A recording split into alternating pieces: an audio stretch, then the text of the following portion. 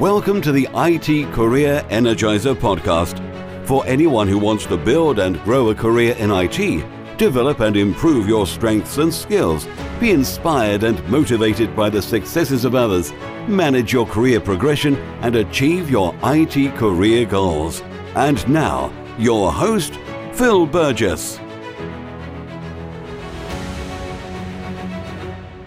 Welcome to episode 202 of the IT Career Energizer podcast. My guest on today's show is the QA Program Manager at Camelot, which is the home of the UK's National Lottery. He has previously worked as a developer, build engineer, Scrum Master, QA engineer, and QA manager. He regularly gives talks on testing and IT in schools and universities, and he is also the host of the Aylesbury Testing Gathering. So welcome to the podcast, Simon Pryor. Hello, thank you for having me. Simon, obviously that's a brief intro, and obviously you've covered a lot of different roles within your career so far. So could you perhaps give us a bit of a potted history to your career? Yeah, sure. So I've been in the IT industry since I graduated in 2007. I did a cybercrime research position at the university for 6 months, and then I joined as a graduate. I joined McAfee, and I was at McAfee for 12 years, initially as a developer. And in that time, I got to be, as I mentioned in the intro, build engineer, Scrum Master, and eventually got into testing QA and made my way up the ranks in QA. And then 8 months ago, I left McAfee and joined Camelot. Right. In terms of joining Camelot, what was the reason behind the move? Really, it was a chance to try something new with greater sort of levels of leadership and responsibility, and move forward in my career really was the next step. Yeah, and in particular, obviously, you've moved into the sort of QA and testing area. Was there a reason behind that? You've obviously tried a number of different areas. Was there a particular attraction to QA and testing? The biggest thing really was, as a junior developer, the teams I was working with when I was a developer were all very seasoned, very experienced developers. So naturally, to make sure the best job was done of the work, they were the ones that got the big projects. And as a junior, I didn't get a lot of chance to look at it. So I started taking on testing tasks in our scrums, and it just developed a passion for that side of the thing. So, Simon, can you perhaps share with us a career tip that the audience may not know and perhaps should? So this, again, links to the last year or so. It's something that's really changed my view of my career. And that's really just defining your own personal values for what you want to get out of your role and what you want to get out of your career. So I started to get a feeling that something wasn't right, and I couldn't put my finger on it. So I spent a lot of time self-analyzing. What is it I actually want? What are my beliefs as far as testing and QA and being in the IT industry? And I put my values together. I documented it. I've blogged it on my blog. I can share the link with you afterwards. Okay. And that helped me identify what it was that was conflicting with my beliefs. And that enabled me to then look for something that enabled me to move forward. So I would say it's define your personal values and stick to them. Yeah. Are you able to share a couple of those values that you came up with? Yeah. So from a testing side, one of the things that's always struck me is testing is not just an activity that's done at the end of a project. Testing is a mindset, and testing needs to be something that's consumed from the start of a project. From the moment a project is conceptualized, an idea, someone with a testing mind should be involved in discussions and decisions at that point to enable a project to be successful. And then on the leadership side as well, I've always been a strong believer that a value of mine is nurturing your team and empowering them to move forward and not be that bottleneck for your team. Yeah. So it's a bit of a combination of sort of personal beliefs and also the sort of the working culture that you'd like to be a part of as well. Yes, absolutely. So Simon, can you share with us your worst IT career moment and what you learned from that experience? So I spent quite a bit of time thinking about this, and I narrowed it down to two, but I'll briefly mention the first one. We've already briefly talked about it, but it was that time when I was a developer feeling like I wasn't appreciated for what I was doing. And yeah, that was one of my downtimes where I felt I needed to do something different. And that's where I made the decision to jump into QA. The one I would say is my worst moment. It probably comes out to be something related to my best as well. But once I became a QA manager, I went from being a QA lead who was technically hands-on with one team to being a QA manager of two teams in different countries on different projects. So I went from knowing everything I was dealing with to having a lot of unknowns. The second team on the different projects, I had to hire the whole team from scratch in Ireland. So I was based in the UK. I had to travel to Ireland to hire this team. Being on different projects, there was no overlap. So I had to literally work double-ended days. My days were full of meetings. I ended up working all hours of the night, and being a global company, there was email discussions going on overnight as well, to the point that my mobile work emails became my social media. I was spending the night waking up reading my work emails. Yep. And it got to the point where the stress got so much that I ended up collapsing in front of the kids at the breakfast table one morning.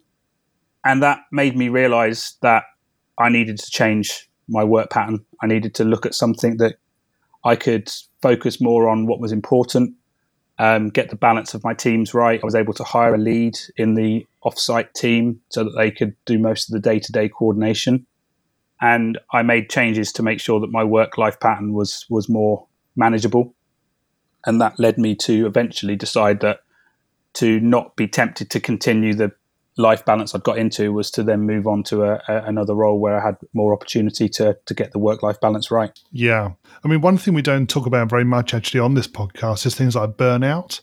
And obviously, yeah, as you said, effectively you're stretching the day at both ends and it becomes unmanageable in the end. So, yeah, that's interesting to hear. So in terms of what you do now, presumably you compartmentalize the parts of your life, and work is one thing and home is another.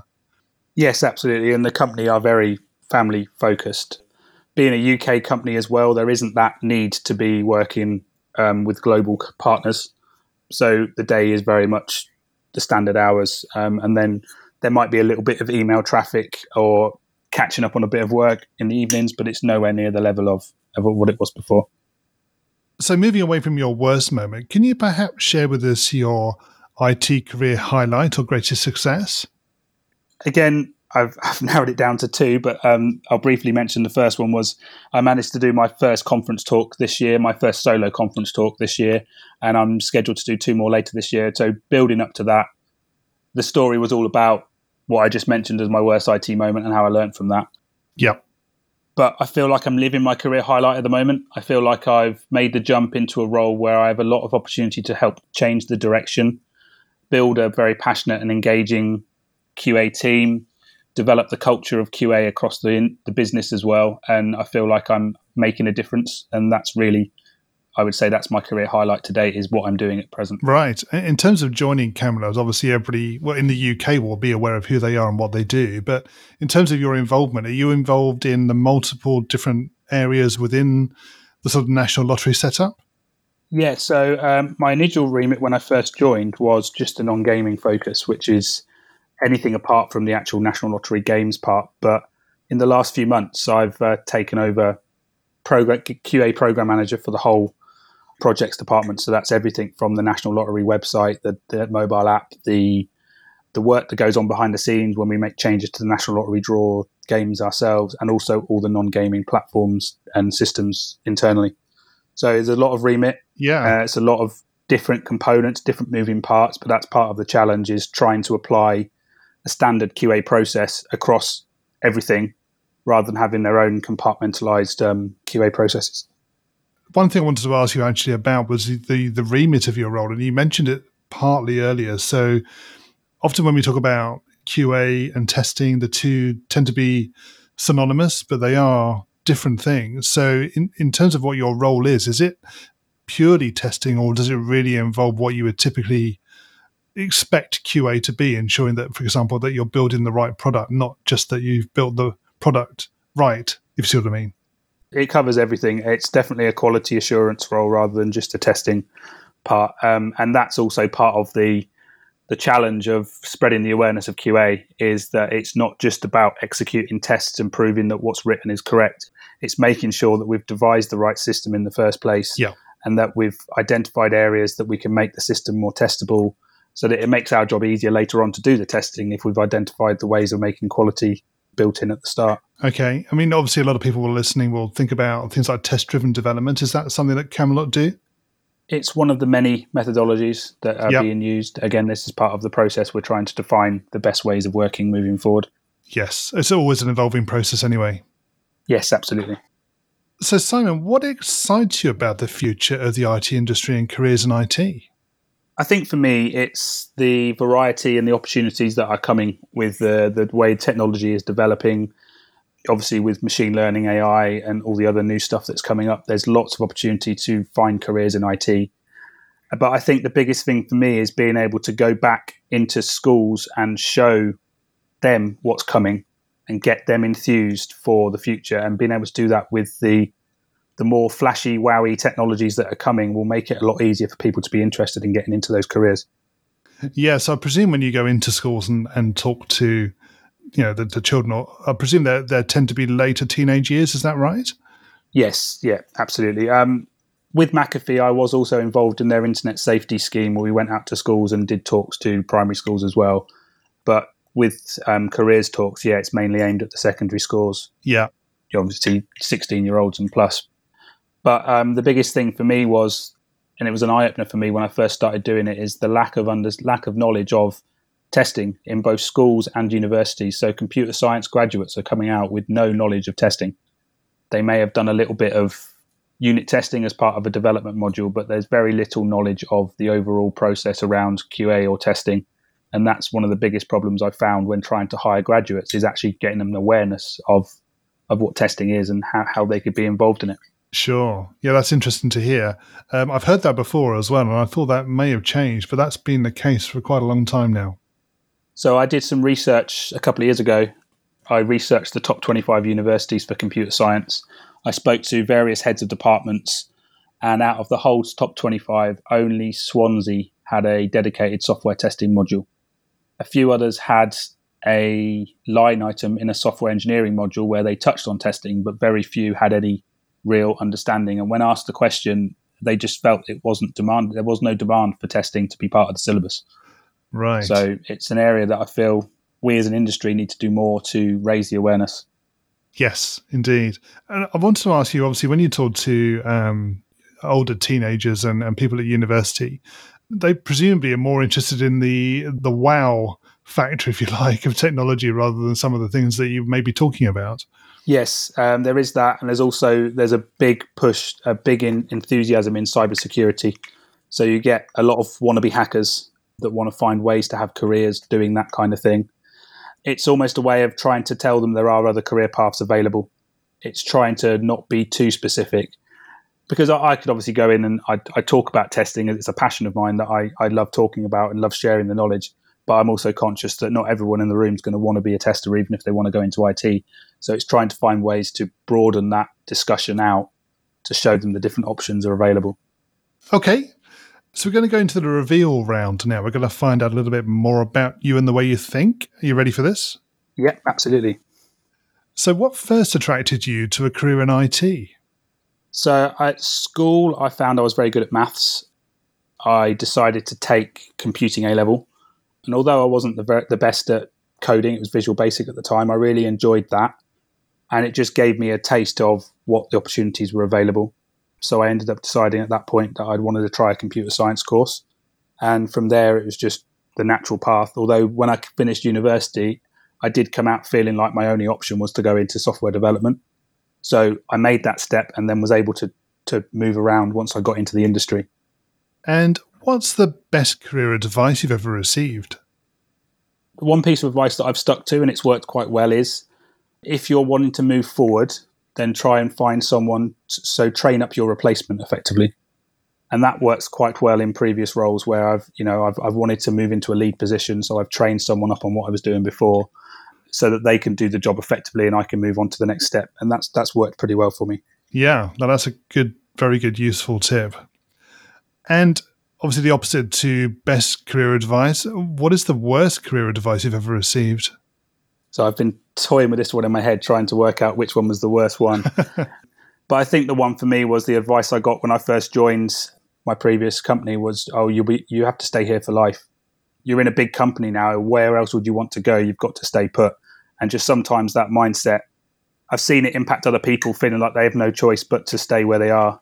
And actually, a big thing for me is you have a choice. If things don't feel right, then feel free to make a change.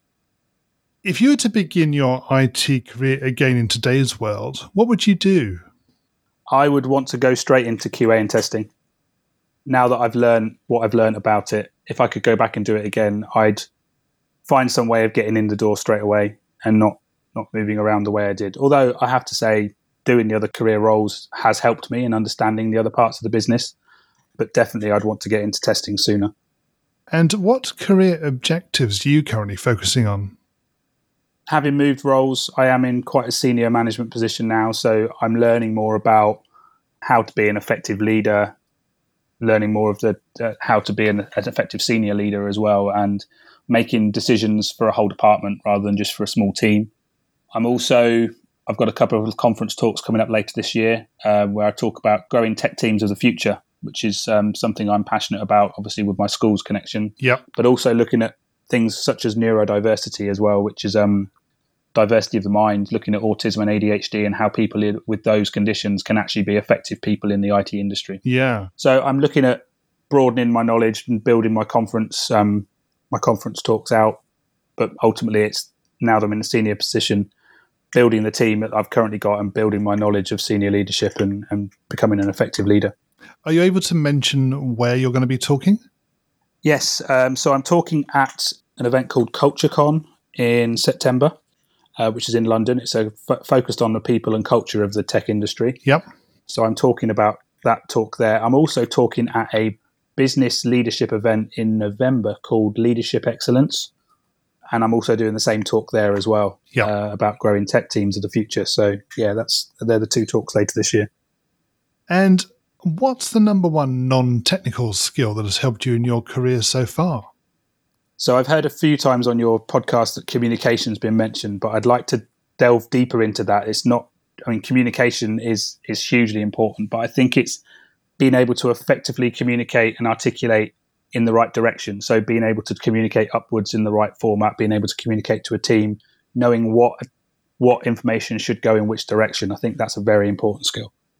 And what do you do to keep your own career energized? So I read a lot of blogs. I try to ensure I read a blog every day, at least one blog post every day. I'm quite active on Twitter. So I do have a lot of conversations on there about leadership and QA. There is a small Slack group that I'm part of called Testing Peers. There's only 4 of us, and it's a group where we've all been brought together by one person called Chris Armstrong, and he's just we're all trying to hold each other accountable when we maybe don't have peers within our industry or in our business that we can talk to and share ideas. So it's a joint group where we can discuss things. And I probably talk to them every day. I probably talk to them more than I talk to some of my friends. And it's become really good for sharing ideas within work without going into confidentiality, but sharing ideas, troubles we're having, and helping each other through. And it's really brought out a new enthusiasm for the industry. Yeah, it sounds like it's on the principle of having a mastermind, effectively. Yeah, absolutely. And what do you do in your spare time away from technology? So I've got 2 kids under 5, so they keep me very active. I'm sure, yes. I used to be quite a keen runner. I'm trying to get back into running again. And I'm a Peterborough United football fan as well, so that keeps me busy when the season's on. Simon, can you share a parting piece of career advice with the IT Career Energizer audience? Don't feel like you have to stick through something if it feels uncomfortable. There's always an opportunity for you to make a change. You have to do what's right for your career, and if you feel like you're not getting the chance to progress and find opportunities in your current position, then look to see what else is available for you. That was the best thing I could have done. I was getting to the point where I didn't feel like I could progress anymore. I'd done all I could, and I needed something new, needed something to refresh my mind and refresh my enthusiasm for the industry. And finally, what's the best way we can find out more about you and connect with you?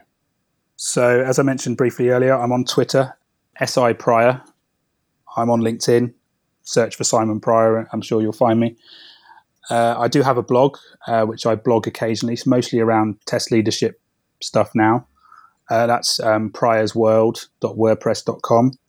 And as I mentioned before, we have this closed Slack group called Testing Peers. We are also either writing a blog or starting a podcast between the 4 of us. So that's testingpeers.wordpress.com. And like I say, it'll either be one or the other. It'll either be a blog or it'll be a podcast from there. Simon, thank you so much for joining me on the podcast today. It's been great chatting with you. No problem. I've really enjoyed it. Thanks, Phil. Well, I hope you enjoyed listening in to today's episode and to my guest's career tips, advice and experiences. You'll find a show notes page for today's episode on the IT Career Energizer website, which will be itcareerenergizer.com/e and then the number of today's episode. And a quick reminder that the show has now 3 episodes every week on Mondays, Wednesdays and Fridays. So make sure that you are subscribed to the show to get new episodes automatically downloaded. Also, don't forget to join the IT Career Energizer Community Facebook group.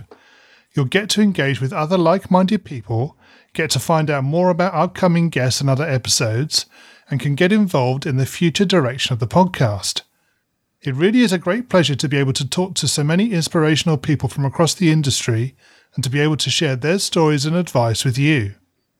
Thanks for listening, and remember, if you're not growing your career, you're slowing your career. Thanks for listening to the IT Career Energizer podcast. To find out more about building a successful career in IT, visit itcareerenergizer.com.